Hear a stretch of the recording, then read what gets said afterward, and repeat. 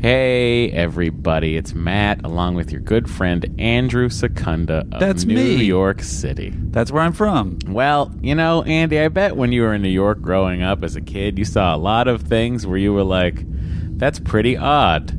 Oh, sure. Yeah, well, did you know that in Hollywood, there's a place you can go see all the things that are pretty odd? It's called the Auditorium at the Ripley's Believe It or Not Museum in Hollywood, California, Andy. Can I be mugged in an arcade as a teenager? Oh, no. It's very safe in there. Oh. Speaking of safety, Bo appreciates it, too. Say hi, Bo.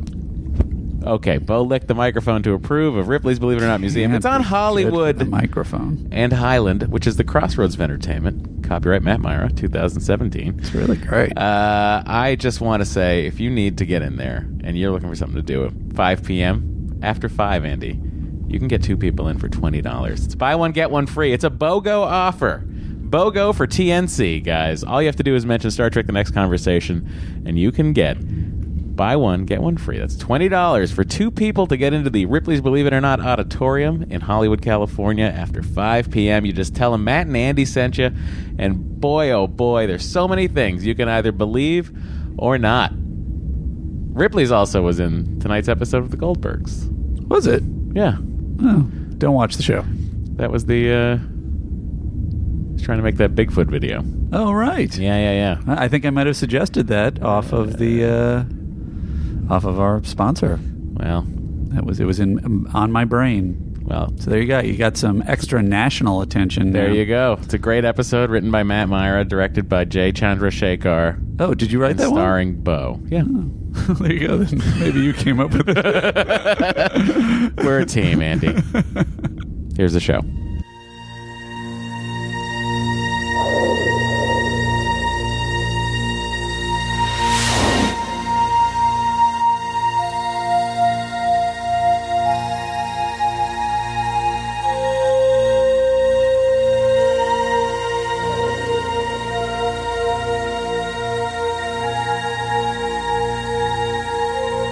Podcast, The Final Frontier. These are the conversations of the friendship Matt Myra and Andrew Secunda. Their continuing mission. To seek out old adventures with contrived civilizations. To boldly watch episodes that one of them has watched before. Hey, it's Matt. Andy. We're singing along with the theme to Star Trek, but not at all following the melody. Music's gone. Yeah. This is what it would be like with no music or composer and us singing it. Star Trek The Next Generation. Thank you, everybody, for all of your support. We appreciate you all. You know, Andy, After Trek was nominated for a Webby. No, I saw that. Honorable mention for a Webby. Not even able to be nominated. How does honorable mention work there? I don't know. I don't know anything about it. Who decides the honorable mention? I don't know anything about it. That is a Star Trek geek. That's all I can say. I got... wait a minute. What about After Trek? I just unplugged our sound. Well, my sound. Andy probably still hears everything. Oh. You can't hear it. Yeah, it's fine. I can continue to talk. But I got a message from the EP of After Trek telling me about this Webby thing, and I was like, oh, that's cool. That's got to be nice, Are we going to get a season 2? And he's like, no idea. No, that's too bad. We still don't know. Can't be bad for you, though. No, probably very good for CBS All Access to have a show, get recognized by someone for something. Everybody, besides the Saturn Awards and the Hugo Awards that Star Trek is winning, anyway, or being nominated for. Oh, is it? Oh, yeah. Great! I really enjoyed it as well established on this podcast. Also, people have pointed out, and I don't want to go into spoilers, all of our pre-conversations about Discovery. Yes. Both of us mentioned many things that actually happened in Discovery. It was like, I wish this would happen, and then it happened. Did we? Good for us. We'll have to go back and listen to that. With the one reference to that became a big arc on the to the original series. No, you don't tell them. Listen, you know who spoiled that for everybody? Jonathan Frakes. Did he? Yep. Anyway, just like a Riker. He really Rikered it up. Matt, would you have them watch this episode? No. No. Well, you know what? Here it is. It's The bonding. I believe it's Ronald D. Moore's first credited episode. It is. And it's interesting because Ron Moore is responsible for a lot of the things we know about Klingons now. A lot of the Klingon lore. rituals and lore are Not lore, but actual are lore. all heavy Ron Moore influence. So it's interesting that in his first go, he comes up with this bonding ritual. Yeah. So that is true. Oh, right off the, I mean, we're going to get into it, but I will say the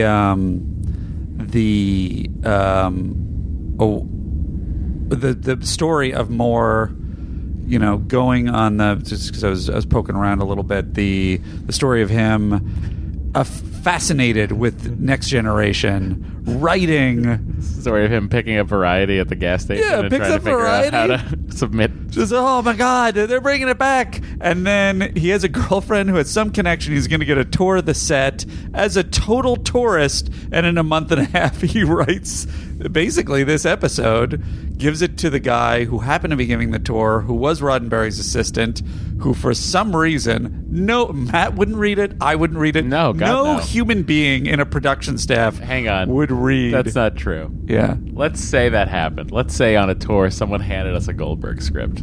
There is an instinct probably initially to just continue walking and then throw it in the garbage. Yeah. But there would also be some downtime where we would start reading it and passing it around. I don't know. I have a really bad record for even reading my... Oh, you're saying to make fun of it. Oh, yeah. Oh, and then we would But look then at if it was like, oh, this is really God, good. this is good. We should... So you think that's what was happening? we would bury it and Roddenberry's assistant was like, oh boy, hey, everybody come in here. Take a... Oh, this is a pretty good episode. Oh, wow. This makes a lot of sense. This guy could later completely reinvent Battlestar Galactica. Anyway, and then, the rest is history. Very true.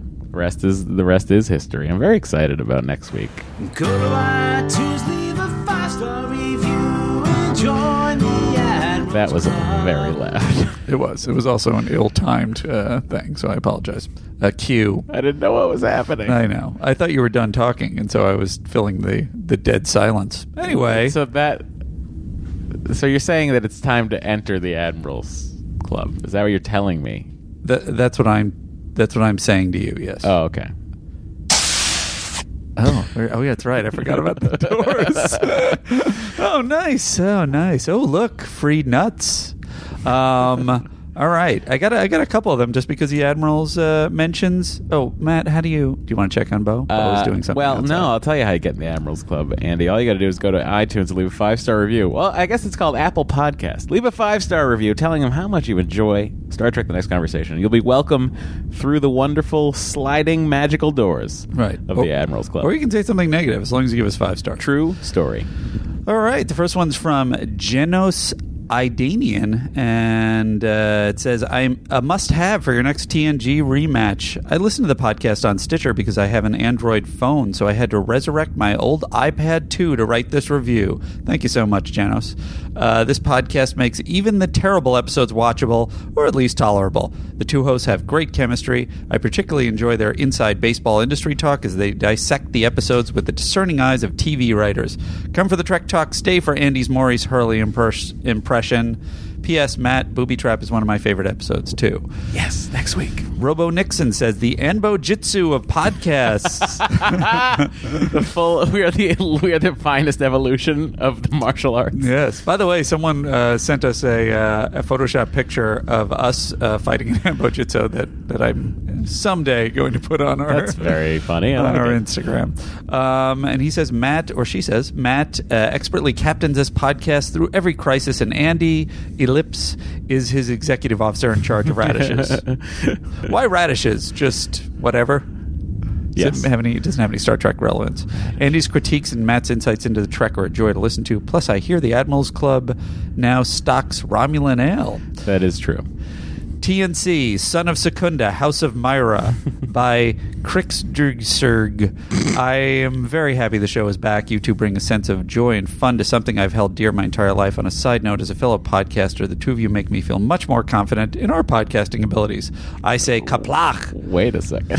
Yeah, there's a lot of laced insults in these things. I love it. Hulu Hater 3000 says, wonder why. Hates Hulu. Cat wait with a CAT till we get to DS9. I like cats, so I'm in favor of the misspelling. What a team Matt and Andy make. Not a necessarily good one, but still. We are a team. JK, love the podcast. A request for Andy by Alex1038. Love the show. Helps me figure out which episodes to show friends who are new. But I'm contacting to ask, Andy, could you do more impressions of the cast? Something about Andy repeating their exact line after they deliver it. It's my specific ASMR. Do you know what ASMR is? That's that fetish where people whisper, and you watch videos of people whispering on the internet. Oh, I didn't notice it was the whispering. I thought it was just the repeating. Sincerely, Alex, a totally normal guy from Pennsylvania. I'm glad you say that, Alex, because I always wondered. I think it's a weird... If you were totally normal. It's a weird quirk that I have, that I do that, and I'm like, is that really annoying? Well, at least there's one guy out there who's rooting for it. And the last one is Love This Podcast by A. Riviera III. Oh, damn it. I didn't prep this. Hang on 1 second. A. Riviera III. And A. Riviera III has this to say. Hang on 1 second.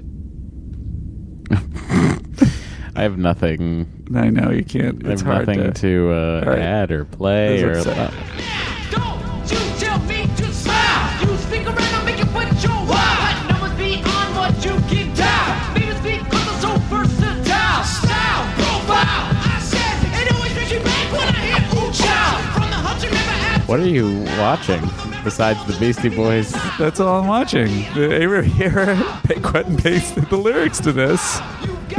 Oh, that's a interesting way to get into the Animals Club. Just copying, pasting. Okay, I appreciated it. It was just all those lyrics down to cast you off into exile. All right, Matt. Intergalactic planetary. Yeah. Planetary. Intergalactic. There you go. United Federation of Planets President Circle. We're about to enter, Matt. Oh, well, Andy, it's a much bigger door because it's very hard to get into. Oh, sure. So if I could just click on Cargo Bay, there it is.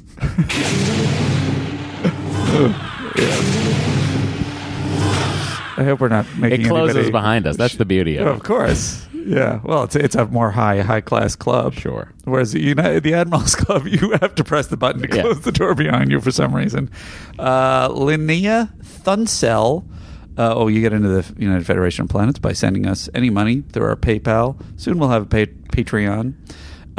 Sent us... Doesn't she support... She sure does. Excellent Adventure? That name is very familiar to me. She sent us $10 and she says, hey, Matt and Andy, love the podcast. Just want to send some monetary love to this podcast as well. I'm also an Excellent Adventure Patreon or Patreon? Patreon.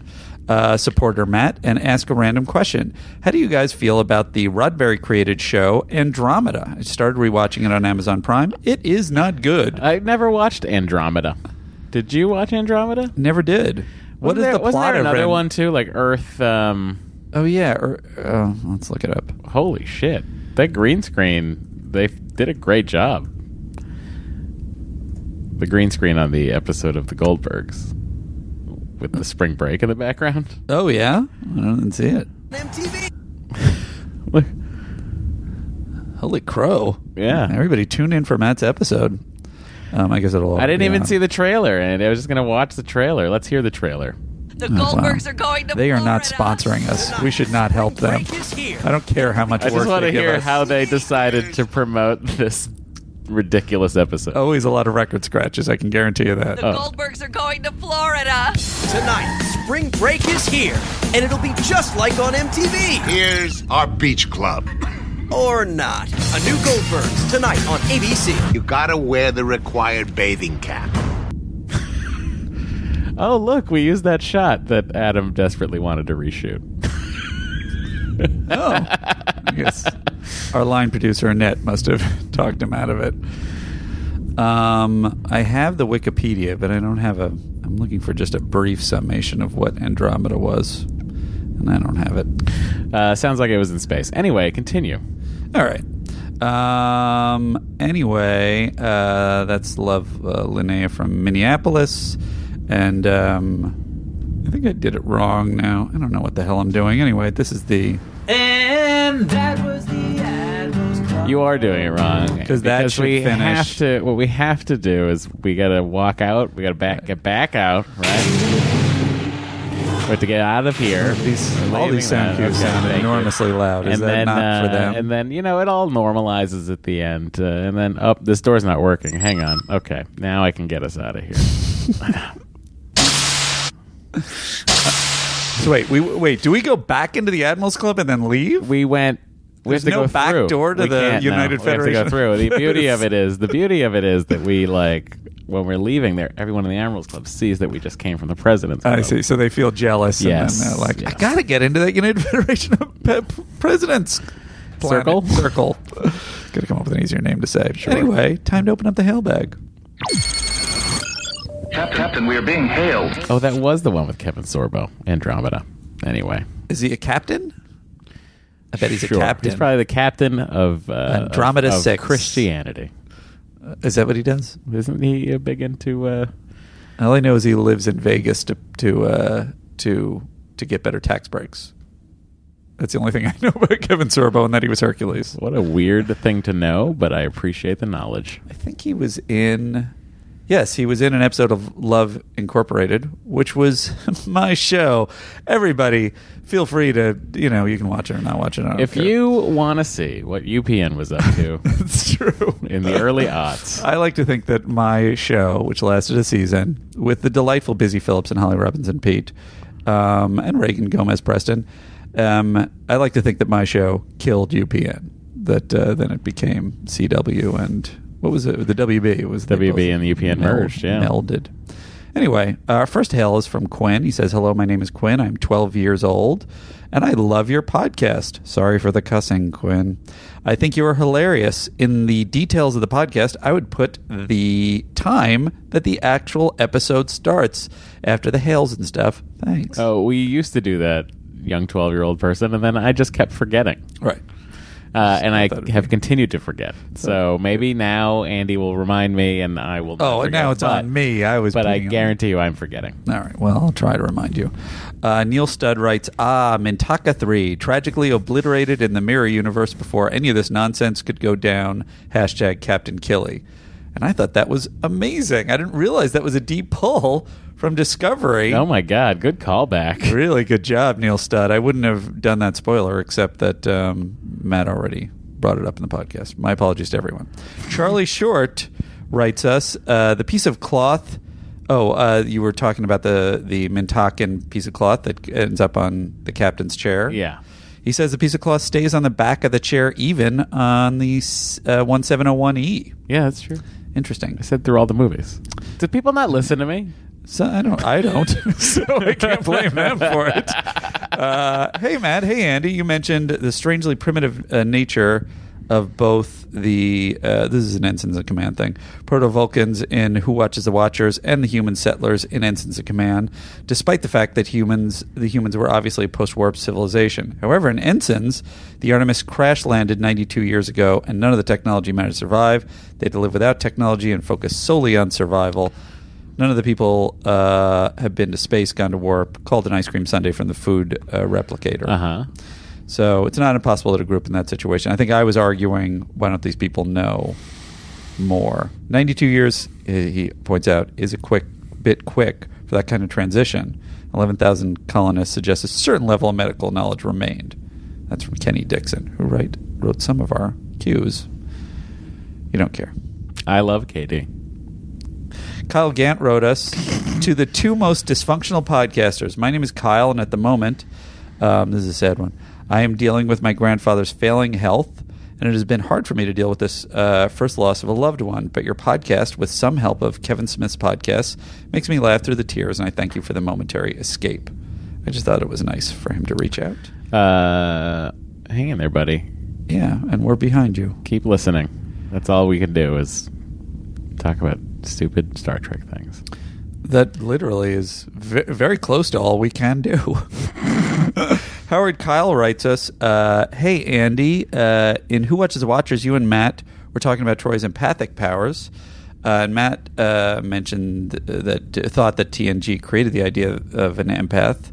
Matt did, as he points out, look up the Google arc of the use of the word empath and see that wasn't accurate. But Howard Kyle also adds to this, there is an episode of the original series called The Empath. It is one of the top 5 worst TOS episodes, but it does have an alien woman who can sense other people's emotions and feelings. And that was the Admirals Club. I really felt like I was leading into that. There's a couple of prime correctives. I'm not going to go into the whole theme. We got a hail last week from Arlen. I think I might have misread it as Arlene. I was about to say she again. He wrote us the Frankenstein hail last week.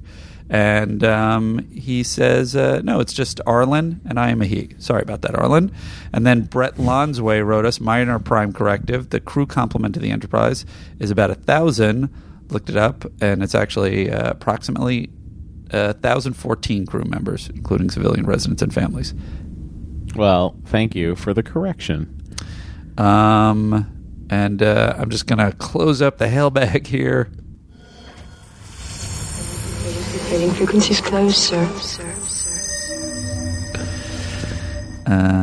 That's it. We're in the show proper. I don't know if you want to mark down the time. 18 minutes and 45 seconds. I hope you're listening, 12-year-old person. Is that good or bad for how long it takes? Sometimes it takes us quite a bit of time. I on a personal level, okay. I've said this before, and I'll say it again. I don't love the beginning of the show. Right. I feel like everyone just wants us to get to the business.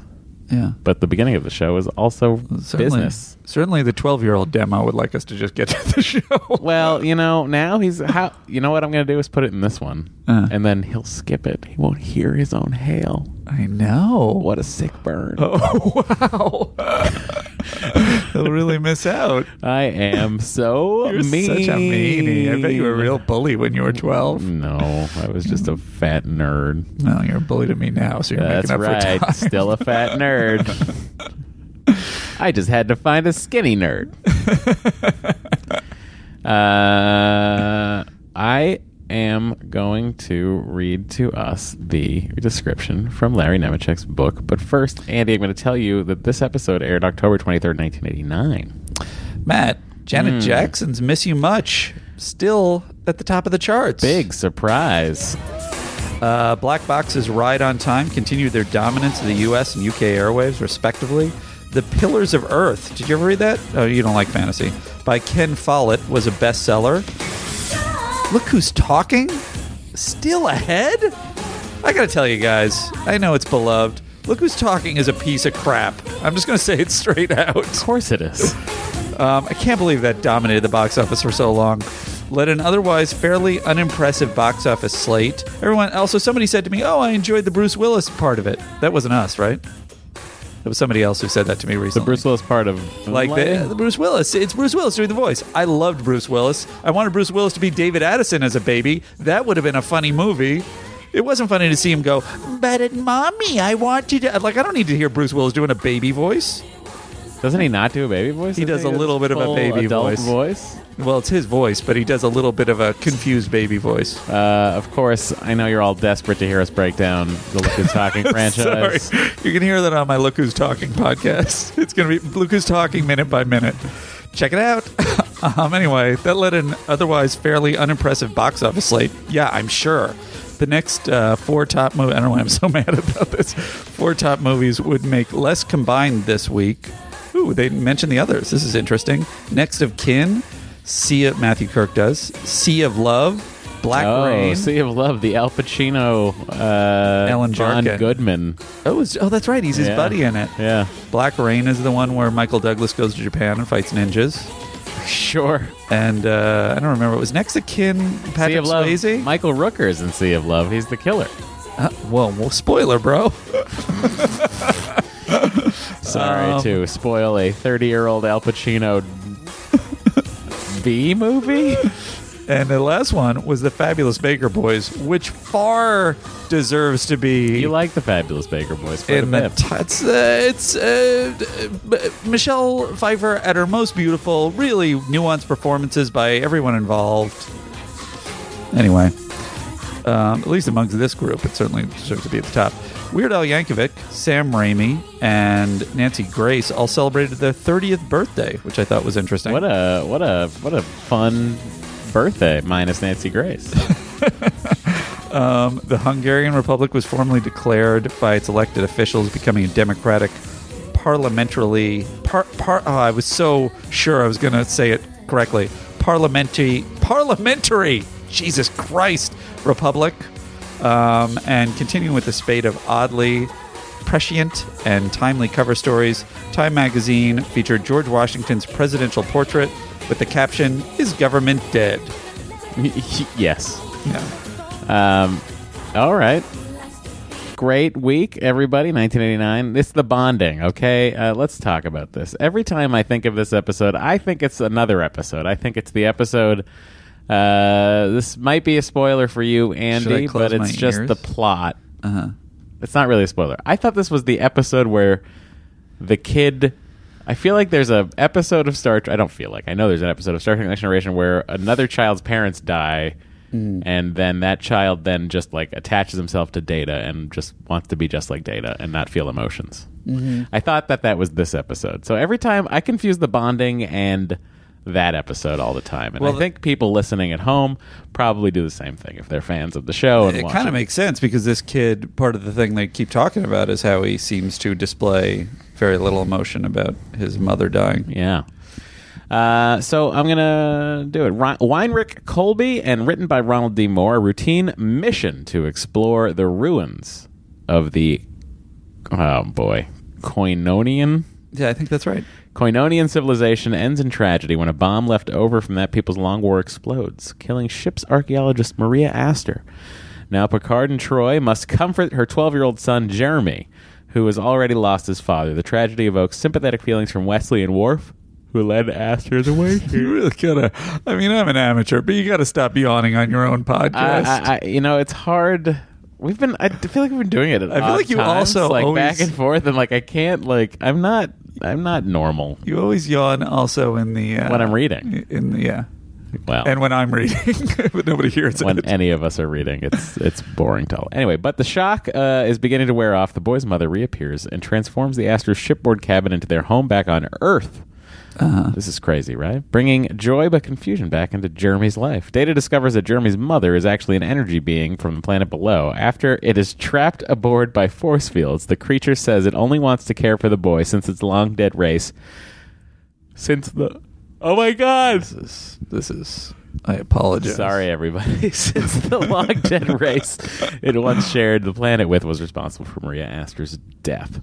Picard argues that the humans must endure suffering and pain along with joy, while Troy points out how Jeremy can never have a full life in the artificial environment. The alien relents after Wesley and Worf tell their stories, and the Klingon leads the boy through the Rusutai bonding ceremony, making them brothers. Yeah. How do you feel about that? Well, they also, I'll just skip to into my notes here. The bonding thing he does with Worf at the end, because he builds up this whole relationship with Worf, which we'll talk about. But in non-canon sources, it said in Memory Alpha, which I found interesting, while never again mentioned in canon productions, other sources would show that Jeremy's relationship with Worf remained strong after his return to Earth. He receives romantic advice from Worf in DC Comics The Lesson, joins the House of Martok in Genesis Force. What's Genesis Force? That sounds awesome. And has become close with Sergei and Helena Roshenko. Is that his... Those are Worf's adopted parents. Gotcha. The Roshenkos. Visiting them quite often in diplomatic implausibility. Sergei. Did you say diplomatic implausibility? That's what it's called. That's a weird... Oh, I'm sorry. That's the name of That's the name. thing. I guess it's a Star Trek novel. I thought you were saying. Although that's a really. I thought you were using that as the term, Right. Like, whatever. That's a very. Oh, right. They're visiting them quite often in the process of diplomatic implausibility. No, it's actually, I feel like it's just as incomprehensible that that's the title of a Star Trek novel. It's very obtuse. Have you read Diplomatic Implausibility? No. It's a Star Trek novel. Oh. Anyway. Well, Andy, I'm very excited to share with you all the beginning of this episode because, quite frankly, it's an episode.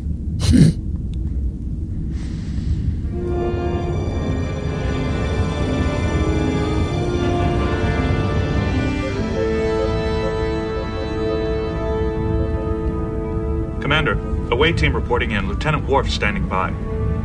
This is Riker. Go ahead, Lieutenant. The archaeologists have identified the markings in these caverns. This planet was apparently once home to a race known as the Koinonians. What do we know about them, Data? The Koinonians were an intelligent culture which became embroiled in a war that lasted for several generations. Our best evidence indicates they destroyed themselves. We have completed our survey of the third tunnel and will proceed into the ceremonial chamber. Affirmative. Enterprise out. Now, am I crazy or did you skip the captain's log? Did not. There is no captain's log. I could have sworn there was a captain's log. There's a captain's log on the back end of it. Oh, interesting. But we're about to see Troy have some psychic abilities. We'll see. Destroyed themselves, Data. According to historical records, this will be the first opportunity for a Federation team. Captain, beam them up, quickly! Captain, emergency beam up. Enterprise, emergency. Severe injury. Transporter room. I've got them, Captain. Beam them straight to sickbay. Dr. Crusher, incoming wounded. That's where you should end it. What do they go to the transporter room? They go into sickbay. I like incoming wounded, and then yeah, I think you could do that. That's a fun. I will say either way. I really love one dead in the teaser. All right, yeah, kill those red shirts. Even though technically she was a blue shirt, and just I do like how fucked up Worf looks. He does. Mostly his shirt's dirty. Open wounds. Is he? Yeah. He's got he's bleeding on his chest. On board, just Captain. unblinking though, like a Worf. So she's a science officer, right? I just want to point something out, Andy. All right, pal. We have Beverly Crusher, right? Uh-huh. We're familiar with her medical expertise, or lack I'm thereof. air quoting. Uh-huh. She has a tricorder in her hand. Even though she's in sickbay. No. She has a tricorder in her hands. Okay. She scans the woman and then goes to feel for a pulse. Are you telling me that medical tricorders are well, sometimes when it says they're dead, you can actually, your fingers are better. Well, it supports my ongoing theory about Beverly's lack of medical knowledge that she may not know how to work a tricorder. She's like, I better just check if this person's alive. Oh, I'm sorry, one dead on arrival. I just stepped on. That's okay, I get it. With my jibber jabbers. I think there's a captain's log. I really enjoy a teaser where there's just a big thing that happens. Oh my god. Oh, I like that. That's the way we should. Yeah, we should have that cue. Yeah. Captain's log, stardate 4th. If anybody wants to make us that cue, feel free. The Enterprise remains in standard orbit while we investigate the tragedy which has struck the away team. Lieutenant Mala Asta, ship's archaeologist, has been killed in what should have been a routine mission. Whatever the explanation, it will not bring back a valued and trusted officer. Yeah, there's the blood. Lieutenant. I like the vagueness of valued and trusted officer. Yeah. Just an all-around great girl. She was our ship's archaeologist. Yes. Always wore that blue that, science officers wear. I love the way she looked for things. Yes. Always with an eye toward history. For the third tunnel. Our scans indicated no weapons or traps of any kind. Lieutenant Astor was 3 meters behind me. An explosive device went off. There was no warning. Lieutenant Astor bore the full brunt of the detonation. Boy, oh boy. Oh boy. Thus we'll now... I mean, this is interesting to me, this whole procedure. Again, I like a procedure situation on a starship. Sure. I like Captain Picard having to go tell the victim's remaining kin. I got to tell you, I have a feeling that at the end of this, you may have liked this episode less than I did. Every scene in this early part of the episode, even though it's not essentially plot driven, they're all so rich. Like what you're saying, like we don't. How many red shirts have died? We've never seen the blowback of how it affects the other characters, and what you have to go through and what you have to do. We see how Worf with his ceremony with the knife, putting out the candle. It's a series of really illuminating character scenes. It's also like day-to-day ship operation in a way. That's true. Is like one what do you of do? my favorite things. Yeah.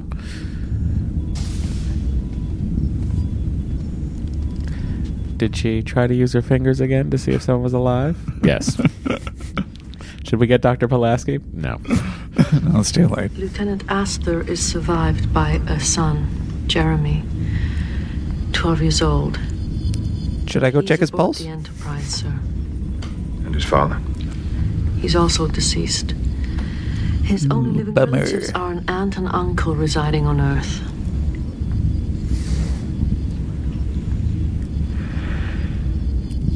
And they are not very cool. That is some good sighing. Yeah. In class, Oh, yeah. I've alerted the teacher to expect us. Captain, What if the kid was just psyched that he got out of class when I get there? Woo! All right, what's up, guys? Just playing my video game, playing my COD here. I must accompany you. I commanded the away team. I appreciate your offer, Lieutenant. This is my responsibility.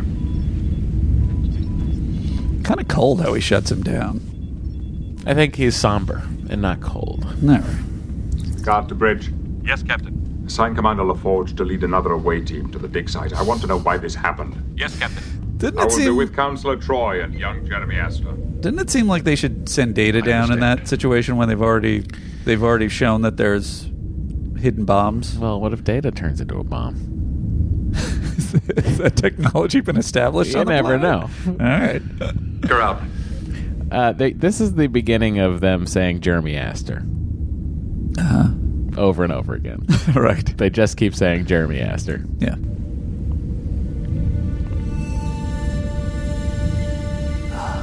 The beautiful lute. He had to do the same thing for me. Do you know Jeremy well? But I know what this is going to be like for him. That's part of life in Starfleet, Wesley. I know. They're very careful to prepare us for anything, but still. I know. How do you get used to it? It telling them. You hope you never do.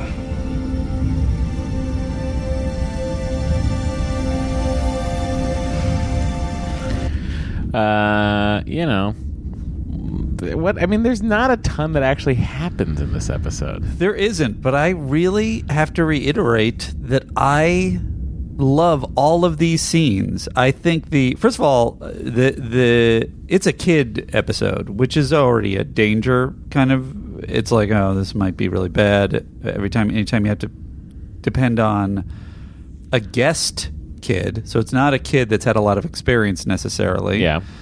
So that's usually troubling. and this kid is called on to do a tremendous amount of emotional acting and contained emotion. Yeah. I think this kid is great. Do you think he took a course in North Hollywood at Andy's School of Specific Acting? You know, I wish I could take credit for this kid's skills, but I mean, yes, we... Well, I have noticed on the pamphlet that you are, in this summer class, you're offering a class in how to react to your deceased mother returning as an alien ghost. That's right. If you are containing your emotions is the extra hurdle.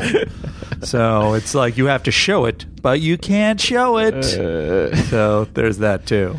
I just want to find this one. Oh yeah, here it is. It's very minor, but I really like this line. I'm told that your father is also dead. Yes, sir. He died 5 years ago from a rushed-in infection. A sexually transmitted infection. I'm all alone now, sir. Mm-hmm.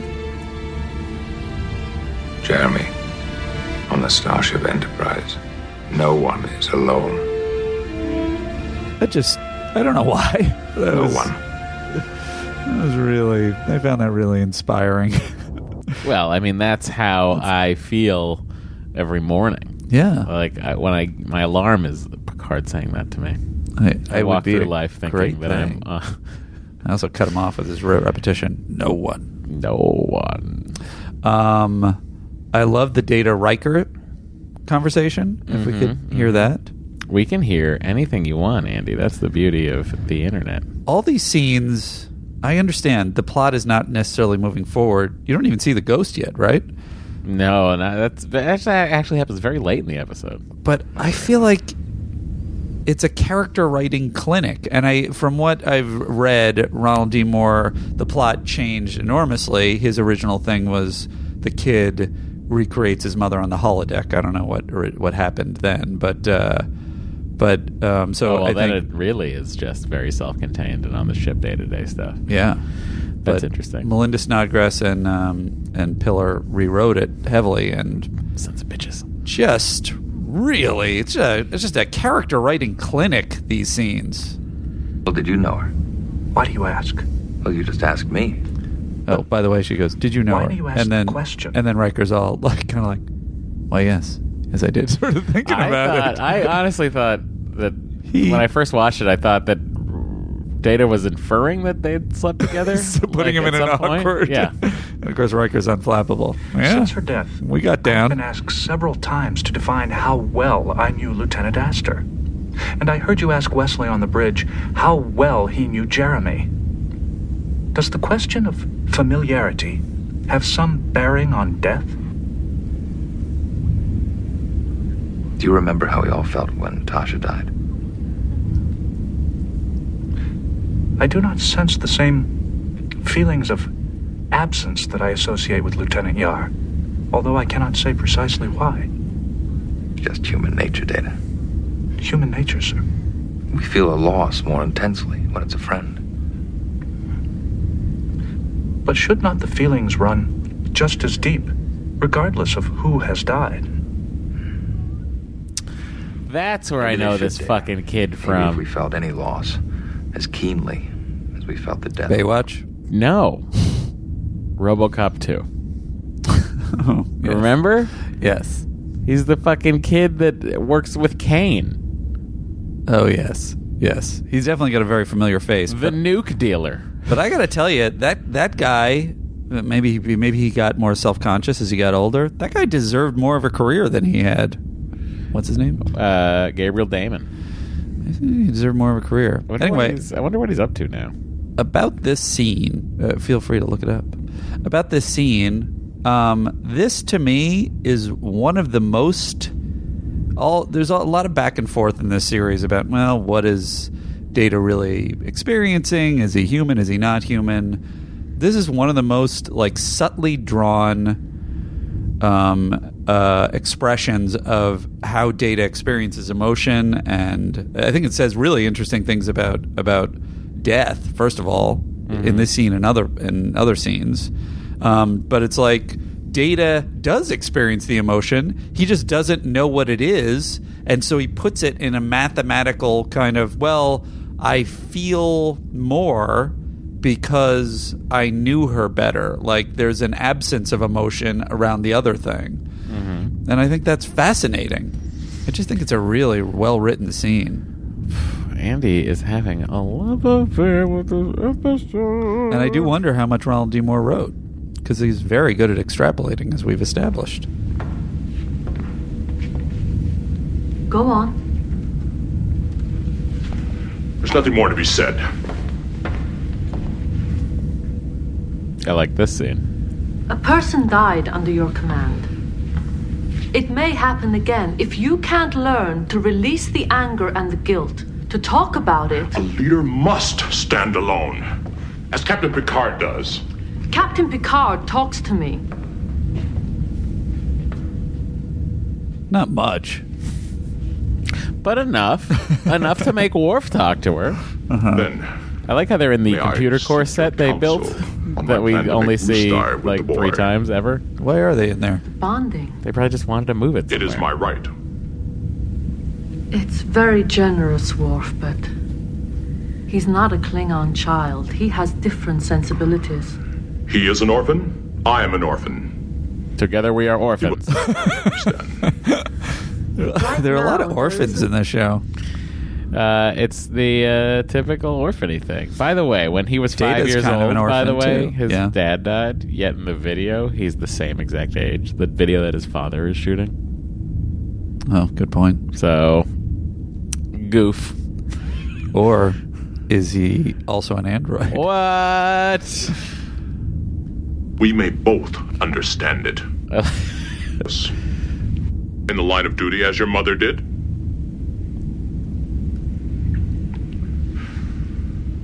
In my tradition, we do not grieve the loss of the body.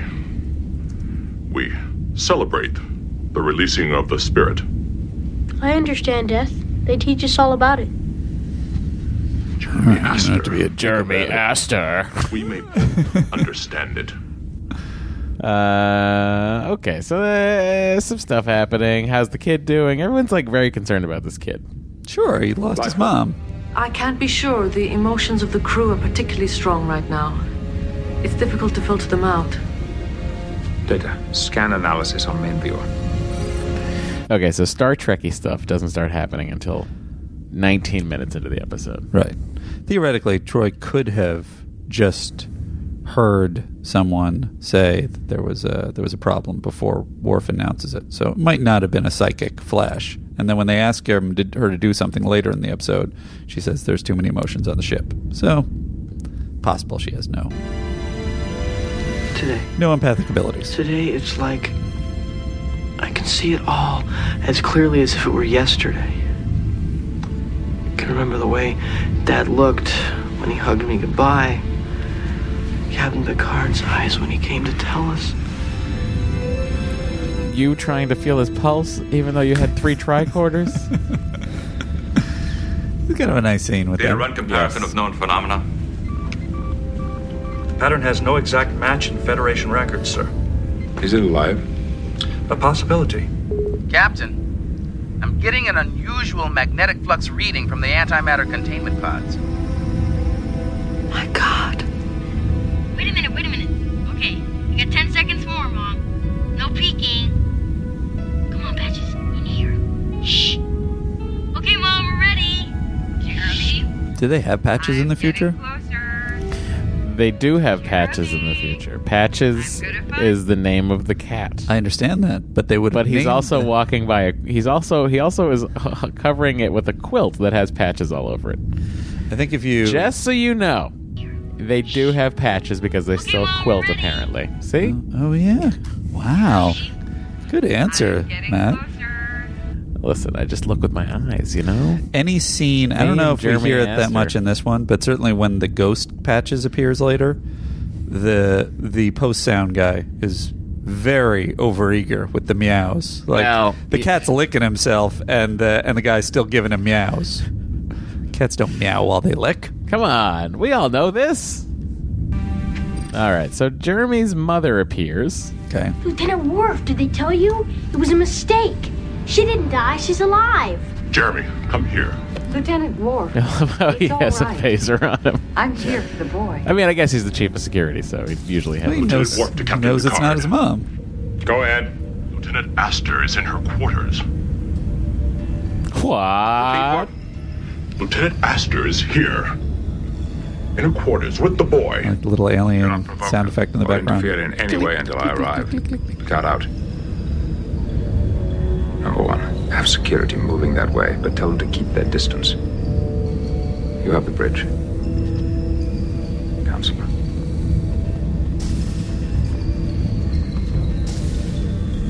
Here's the one thing that bothers me about the set of the bridge of the Enterprise. Okay. And you'll see it right here. Security moving that way, but tell the them to turbo lift floor has no carpet separation from the bridge. It is one flowing piece. I would have I'll move that so that can hopefully go away. I would have cut something into the floor just so that we feel like it was an actual elevator. Doesn't it stand to reason, Matt, that by the 24th century carpet seams would be gone? That they would figure out a way to have a carpet just meld with itself the second that the break happens. Okay, I'll accept that. That's a Matt Myra-esque explanation for carpet seams. He needs me. And therefore we have to sound. Where is it? Oh, here it is. That's standard defense. Jeez, your volume Something's is happened. bananas. I found a way to make them play each sound individually on my iTunes finally, and I've created another technical problem in the process. You have no normalization set on. I don't know. I think there's something called volume checking. Where's that? It's in there somewhere. That was so loud. I know. I apologize. Everyone at home, I apologize. Oh, that can't be as upsetting as you're yawning. That's true. Equalizer? Is it under Equalizer? No. Where are you taking the child? To the planet. Come, Jeremy. We go to the planet now.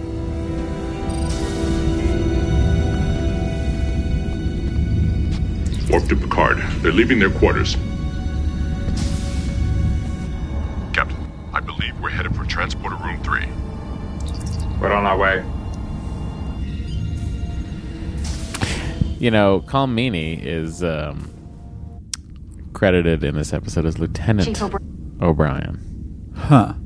I know. Wait, so later he becomes what? He's a chief petty officer. He's not even an officer. Oh, weird. He's a non-commissioned officer. So O'Brien was demoted at some point. Well, they just never could quite figure out what his rank was the entire. I think O'Brien was But demoted. then, like, it's unclear who he's in charge of. Like, he's the chief of operations on board Deep Space Nine. What was he demoted for, I wonder? Sexual harassment? Of his wife, Keiko? Possibly. Well, they end up together. It seems like that's a very dark story. You have a lot of sexual harassment on the brain, young man. Do I? What was the other thing I mentioned? Well, last with the Montakins and like you're like, oh, Picard's I didn't say that he was harassing her. I just said he was making a move on her. And then with what was the other thing today in this episode? I don't know. The surface. Guys, Andy needs it. He needs it, but good. I'm sure. I'm still right. We have 12-year-old listening, Andy. Who are you? Oh, yeah, I do. I'm Marla Astor. It's my mother, Captain. She's alive. What do you want? To take my child down to the planet. I cannot permit that. The boy is my responsibility. I'm here to care for him. He needs me. Why do you resist? Because I don't know who or what you are. Can't you see who it is, Captain? Jeremy, she appears to be your mother, but she is not. I like the way he played that, the kid. Yeah. Because he's like... Because there's like a hint of like, wait a second, am I going crazy? Yeah. When he's like, can't you see who it is, Captain? Like there's a little hint of that, a little gleam. He's doing a great job. It's very He smart. should be guest teaching at your acting school. Should I bring that guy in? Yeah. You're confusing the boy. Hey, wait! Stop! No! No, wait! Stop! That sound was her disappearing. It's so dumb. It's because things keep interfering with the... But it's not real. Isn't it? Jeremy. There's the sound. Isn't that really Patches? Cat meowing no matter what it's doing. Just because you gotta let him know there's a cat here. He knows me. It's him. It's real. It's all real. No, it's No not. fake cat would pretend to like me. That cat could still be alive. No, wait, 28 years old? Can you 29? replicate a cat? No. No. You can clone your dog now, thanks to Barbara Streisand cloned her dog. Really? Don't try and put an end to this. Oh my gosh. Understood. And it's the same thing then? Unknown. I think that's a fascinating thing. I would like to clone my cat and You find can do out if some it reading becomes about it becomes the same personality based on being my cat. He's powering this creation. Omar Little. The beam from the planet is clearly tapping into the ship's antimatter, Captain. I'd say they're running that manifestation off our own energy. So that our limits to her power. She needs the transporter to get the boy back. So, how do we cut the puppet's strings? Increasing the shield's harmonics to match our own antimatter containment fields will probably sever the beam. Proceed. Deanna, stand by. Standing by. Okay. So this happens. There's some great Chief O'Brien being chased by a ghost. Yeah. In the transporter room. You know, that's some good acting by... Yeah, that definitely we cover in the School of Acting. Dead mom ghost chasing you on the Enterprise. Transporter room 3. Commander LaForge, Mr. Wolf, come with me. Number 1, you have the bridge. In Andy Skunda School of Specific Acting, we teach you it's not just a wave of energy. It is a mom ghost. You must feel the mom ghost coming at you. Now, look at what Colm is doing here. He's really like... Yeah. See, he's got the good eye line, you know? He knows what he's looking at. I don't know what their plan is. These security officers who have their phasers drawn, are they going to shoot the energy? They're going to shoot energy at energy? Well, they both have bad relationships with their mother, so they're just like, it's a mom ghost. And then it's unclear if the mom ghost just scared them and knocked them over, or what. Yeah. That sound was the house appearing Come, Jeremy. in the quarters. We I will like not those let sounds. them...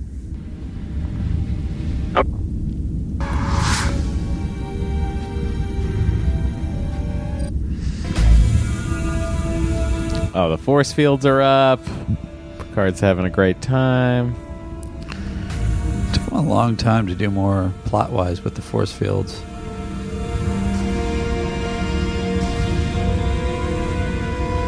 I would have been using those as Bridge.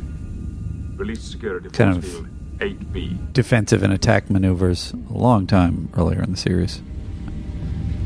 Hello, Jeremy. Did they have them in original? Force fields, yeah. Did they? I guess they had them in No. in the brig, but I don't remember them in between in the corridors. Well, a little, sir. Of course. These are frightening things that are happening. But we won't let anyone harm you. Counselor, why don't you take the boy to my quarters? No.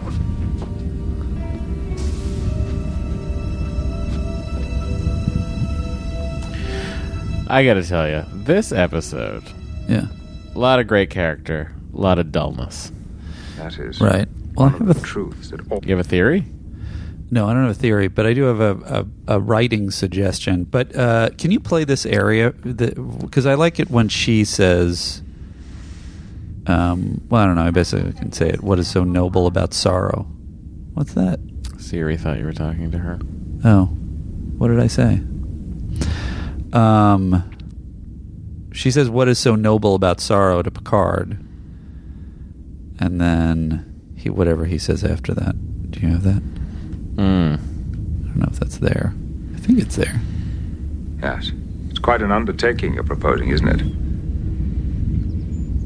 It is our duty to make him happy again. Do you honestly believe he would be happy? I found it if you want me to play it. This total fiction? Yes.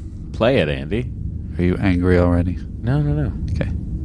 The guard to Lieutenant Worf. Go ahead, Captain. Will you escort Ensign Crusher to the Astor quarters? Yes, sir. Guard out. Your philosophy is curious, Captain. What is so noble about sorrow?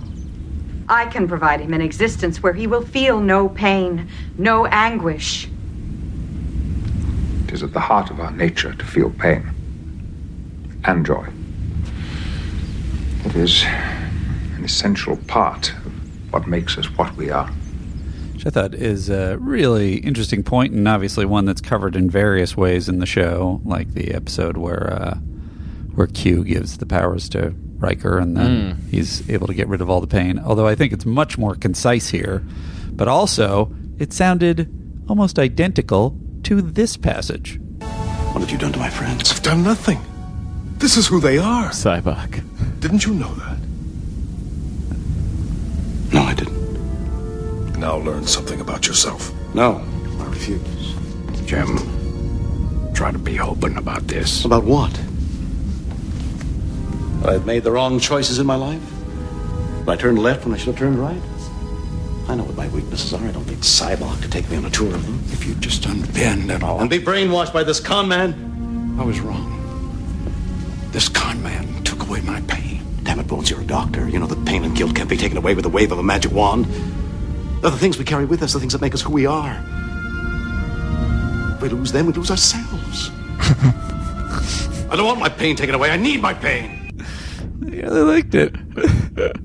It's got some classic Hugh Shatner acting, but seeing that scene in an really just overall just terrible movie from top to bottom, I thought that was a good scene. I don't think it's terrible top to bottom. No, I think it has some moments. good stuff. I think it has, it's been a while since I've seen it. Decent moments, but I think it's I tend to grade a all terrible those movies. movie. You're correct about that, Okay, but good. not top to bottom. I think there are some moments. Anyway, it's very similar to this discussion here, and I really find it interesting and a good analysis of humans handling pain and death. And is it sort of like you gotta embrace it? I don't know. I just found it really interesting. Not embrace it, but accept that it's part of the balance of life. Well, it's back to cloning your cat. Well, that I'm going to do. I can't handle my cat going away. If you clone Omar, and then I took Omar, and then I raised the clone of Omar, it would not be Omar.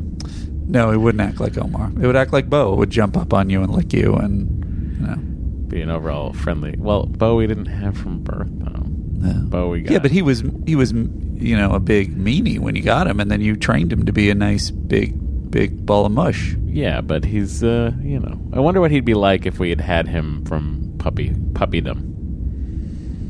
Probably be more friendly, right? Yeah, I would guess. Big sleepy dum-dum. I don't know where it's said, but somewhere in this episode they refer to acting Ensign Crusher. Is that because he's still waiting to get through Starfleet? He's an acting ensign because he has not gone through the academy yet. Yeah, so it's just like earning credits on the bridge of the Enterprise. I see. How many credits does he need? The guy's Wesley's the father died on a Starfleet mission when he was younger than you are. Wes, your mother told me you were finding it difficult to talk to Jeremy. Why is that? I don't know. I just don't want to think about it anymore. All this has reminded me so much of that day. The day I told you your father had been killed. As I recall, Wesley, you took it very well. My parents had... Alien Ghost sits down to have a real listen. I know this is off topic. This couch is very uncomfortable. Told me about the dangers of Starfleet missions. I knew it could happen. So you were prepared? No, I wasn't prepared at all. How can anyone be prepared to hear that a parent is never coming home again? ADR. I tried to be what everyone expected of me. Brave and mature. Wesley, are you saying that you didn't want anybody to see what you were really feeling? Or what were you really feeling? Like somebody had kicked me in the head. Somebody. Go on. You've wanted to tell him for a long time. I was angry at you. Why angry? Why were you angry at me, Wesley? Were you angry at me because I was the one who had told you your father was dead? No. Then why? Because you led the mission. You came home and my father didn't. How long were you angry with the captain, Wes? For a long time. But not anymore, sir. Not even a little. So, Jeremy? So that's a nice moment. What is her explanation after that? Just play it a little bit longer. You must be very angry at Lieutenant Worf. He was in charge of your mother's mission. I just don't understand why they make Wesley do all that, other than it's sort of backstory for him and Picard. I don't know how it convinces Jeremy of anything. Oh, I think it helps Jeremy. That to express his emotions? To really think about what he's actually feeling. Uh-huh. I don't know. Seems a you little... sometimes get into these weird loops, like where you can't... Like, there's a very obvious thing that's happening in front of us. Yeah. And for some reason, your brain won't allow you to see it. Well, here's the reason. Much like the eggs. Okay? They were bad eggs. He wasn't bad at cooking, Andy. I don't know. I never was saying that I was arguing he was bad at cooking. I was arguing that he didn't know that it was the eggs that were the problem because he doesn't show it in the scene. You're thinking he should have gone to your class. All I know is that whole scene is dumb. That's the one thing I can stand by. Anyway, my point here is I don't know. They have this whole build-up. I think the earlier scene with Wesley talking about it with his mom is really poignant. And I feel like this scene, they're kind of bringing in to tie up his plot. And I don't like, why does... It's to get Jeremy to experience the emotion? That's what it's for? Why does the story about Picard do that? Why don't you have him... anger. Why don't you have him talk directly to Jeremy? Who? Wesley.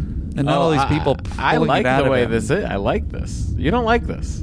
You don't like the way this scene goes. I guess here's my bottom line. Going along with the thing you were saying before in terms of it being a little bit tedious, I feel like up until like the ghost is like a little bit of a danger and it feels like it's building and there's something really weird going on and it's creepy, and I feel like they're really leaning into something major is going down with this ghost / energy being. And then after the energy being says, "Oh, I'm just trying to make it up to him," it's kind of like all the conflict and forward momentum goes out of the plot. Well, think about what's happening here, right? This is very much, this is a conversation that probably happened in Ron Moore's script in the holodeck, right? To get to coax the kid to come out of the holodeck and face life again. Well, I guess this is what I'm saying. My fix would have been to make it more tied to the overall plot of A Danger to the Enterprise. What if that's not the plot? Well, I guess I'm saying I think it could have been, and it would have. The thing you're saying is tedious would have been, I think, served by this if the energy being was trying to suck Jeremy into this fake fantasy at, in some ways, the behest of Jeremy's emotions. He was, in some ways, guiding the energy being to do all this because he was hiding from his emotions. And then the more that the rest of the crew tried to get him to reveal his emotions, the more that the energy being would cause havoc and danger to the crew. I feel like that's a plot later in the series. Well, and maybe. And I mean, I know that they already were swerving away from the holodeck thing because apparently they had too many holodeck stories either planned or in the recent past. But to me, that's something like then when they have this conversation and they get him to express his emotions that he's been running from, there's more of an imperative and a thing that's tied to the plot drive. Whereas, I don't know, it feels like... Well, this always part of the problem with this episode for me has always been like the alien, the MacGuffin of the week. The alien of the week is like pointless, ultimately harmless. I guess that's what I'm saying. You know, and it's doing nothing to the Enterprise. Yeah. It's not hurting anybody. They're just essentially the entire crew of the ship, the 1,014 people, are on board. Essentially, this week their mission is to help Jeremy deal with his mother's death. Right. Like that's what I'm saying. the thrust. That's the That's thrust what I'm saying. of this. I think if you tied it to, they have to help him because otherwise it's going to destroy I think the ship. you want more danger. You want more Star Trek. Pretty much always. You know, whereas when you started talking about this episode, you were just really on board with all the character moments, which essentially this episode, the thrust of the whole thing is the character development, right? So I would like to know why you think you can have it both ways. I feel like with my fix, you could add all the character scenes, and then it could have turned into, the ship being in more and more danger in, the third to last act. Andy, yeah, will you join me later for a bonding ceremony? A James bonding ceremony? No, we're going to light some candles and say some Klingon stuff. All right. Then we'll be brothers.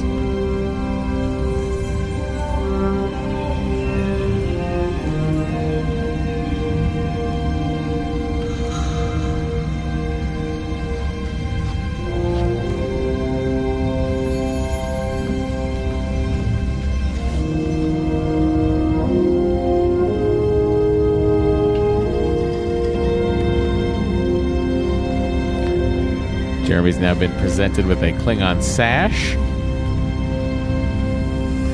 that he will use to help RoboCop. No, he's actually the bad guy. Hey, pretty sweet to get adopted by Worf. Yeah, Worf's not a great dad. You'd never lose a fight to a bully.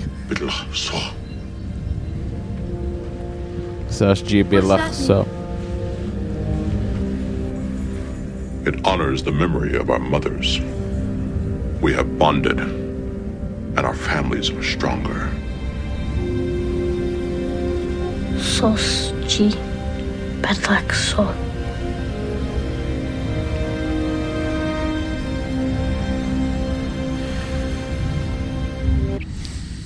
There it is.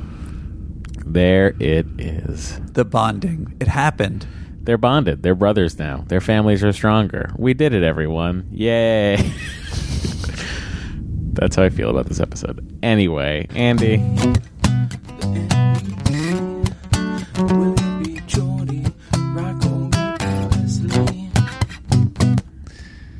Figured I'd just get to it. We're going to need a new one for when Wesley is off the ship. What is it? What are we going to do? What's the other one that mentioned season 3? Is that Andy's? Yeah. Yeah. So MVC, pretty clear. I think it's Deanna Troi in this episode.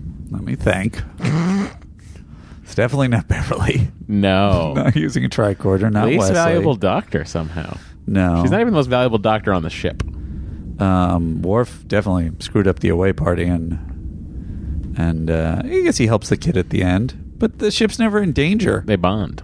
It's tough because the ship's never in danger. I know, but the real danger here is the emotions of everyone. Meh. And who's going to deal with that? But yeah, I would say okay. Yeah, Troy, I'm with you. Oh my God, guys, we did it. We gave it to Deanna Troi. Rare Deanna Troi. Yeah. All right. The Andes. Or some other method of ranking. We're working on it. Andy's. This is a tough one. I'm curious where you land. 4. 4. 4 out of 10. This is a slightly below average. Some good stuff happening, but just not something I'm going to really stay tuned for. I will say I fetishize endings. 5. Yeah. Here's a 5 for me. 5. Here's how the Andes work in my head. A 5 Yeah. is I'm flipping through the channels, and this is on BBC America, right? And if it's if the episode is a 5, I will watch it until the commercial break, and then I flip the channels. Sure, right? Yeah. A 6 might get me through one full commercial break into the next act. This is fascinating. 7, 2 acts. 8. When it goes 8 through 10, then it's like I might just pull it up and watch it on Netflix. I'll be like, I should just watch this from the beginning. Right. That's my sliding scale of BBC America Star Trek viewing. I think that's totally reasonable. And someone has sort of compared us. This is an insane rating system because they were comparing it to grades, which I don't think it works that way for me. I think it's... No, average is smack in the middle. 5. 5 is an average episode of Star Trek. In the end, I think I try to look for emotionally how I feel about watching the episode, and then it's adjusted a point or two in either direction based on, but this element was really great. And it's tough because I really am fixated on endings and a story kind of coming together in a sensible way. And this one I don't feel like really culminates in that much in the end. But the beginning and all those early scenes and just the handling of the characters and the acting is really great. Although the plot is only partially there. So I'm going to say a 5, even based on your... Oh. You know what? I'm going to say 5.5. Whoa! Andy's going to watch it through commercial break and maybe get up to do something and then come back, and if it's still on, he's going to watch again. I'm going to watch all these character scenes and then I'll probably turn it off. All right. Well, Andy, it's time for the trailer for next week's episode. One of my favorite episodes of Star Trek The Next Generation. Does that mean it's a great episode? I don't know, but it is one of my favorites for some reason. This episode is called Booby Trap. All right. I do like boobs. Is it about attacking I do like boobies? traps. Traps. I also love the way... I love how things work on a starship. So let's... Here we go. Next time on Star Trek The Next Generation, the Enterprise is caught in an alien death trap and there's no way out. We should be going like a bat out of hell. Engines aren't responding, Captain. Geordi fights impossible odds to save the crew from disaster. Somehow we have to generate enough energy to get out of here. But are they helpless against destruction? Shields up. Reverse course, full impulse power. On the next episode of Star Trek The Next Generation. Not a great trailer. I don't know why I like this episode so much. There's a lot happening in that episode. I don't know. I can't wait to talk about it with you. I'm very curious to see what you think about it. Andy, my advice for everyone, should they watch that episode? Yes. I have a voicemail about the teasers. Yeah. And someone doesn't want them played? Do you want me to play it? No. Okay, then what is it? Break it down for me.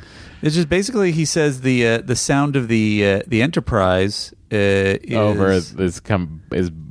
blowing over the sound of the trailer. No, he says that it's the Millennium Falcon sound. Oh, that's not a sound. That's not about the trailers. That's a different voicemail altogether. And then he sent us the Millennium Falcon sound. Correct. Correct. Let's hear it. What is that? What's that gentleman's name? Let's see. Why is it? Why am I having trouble finding this? Oh, I think it's. Oh, you're right. It was a tweet, right? Yeah, it was something. I saw it. Millennium Falcon sound. I guess I'll look for. All right. Here it is. I found it. Okay. Here's the end. Okay. This is the Millennium Falcon. I think it's at the very end. Right. So this is the Millennium Falcon. Yes. Okay. And then I'm gonna cut it out, and we're gonna go back to that trailer. He thinks that what is his theory that the sound of the Enterprise at the end of this trailer? Why don't I just play his thing?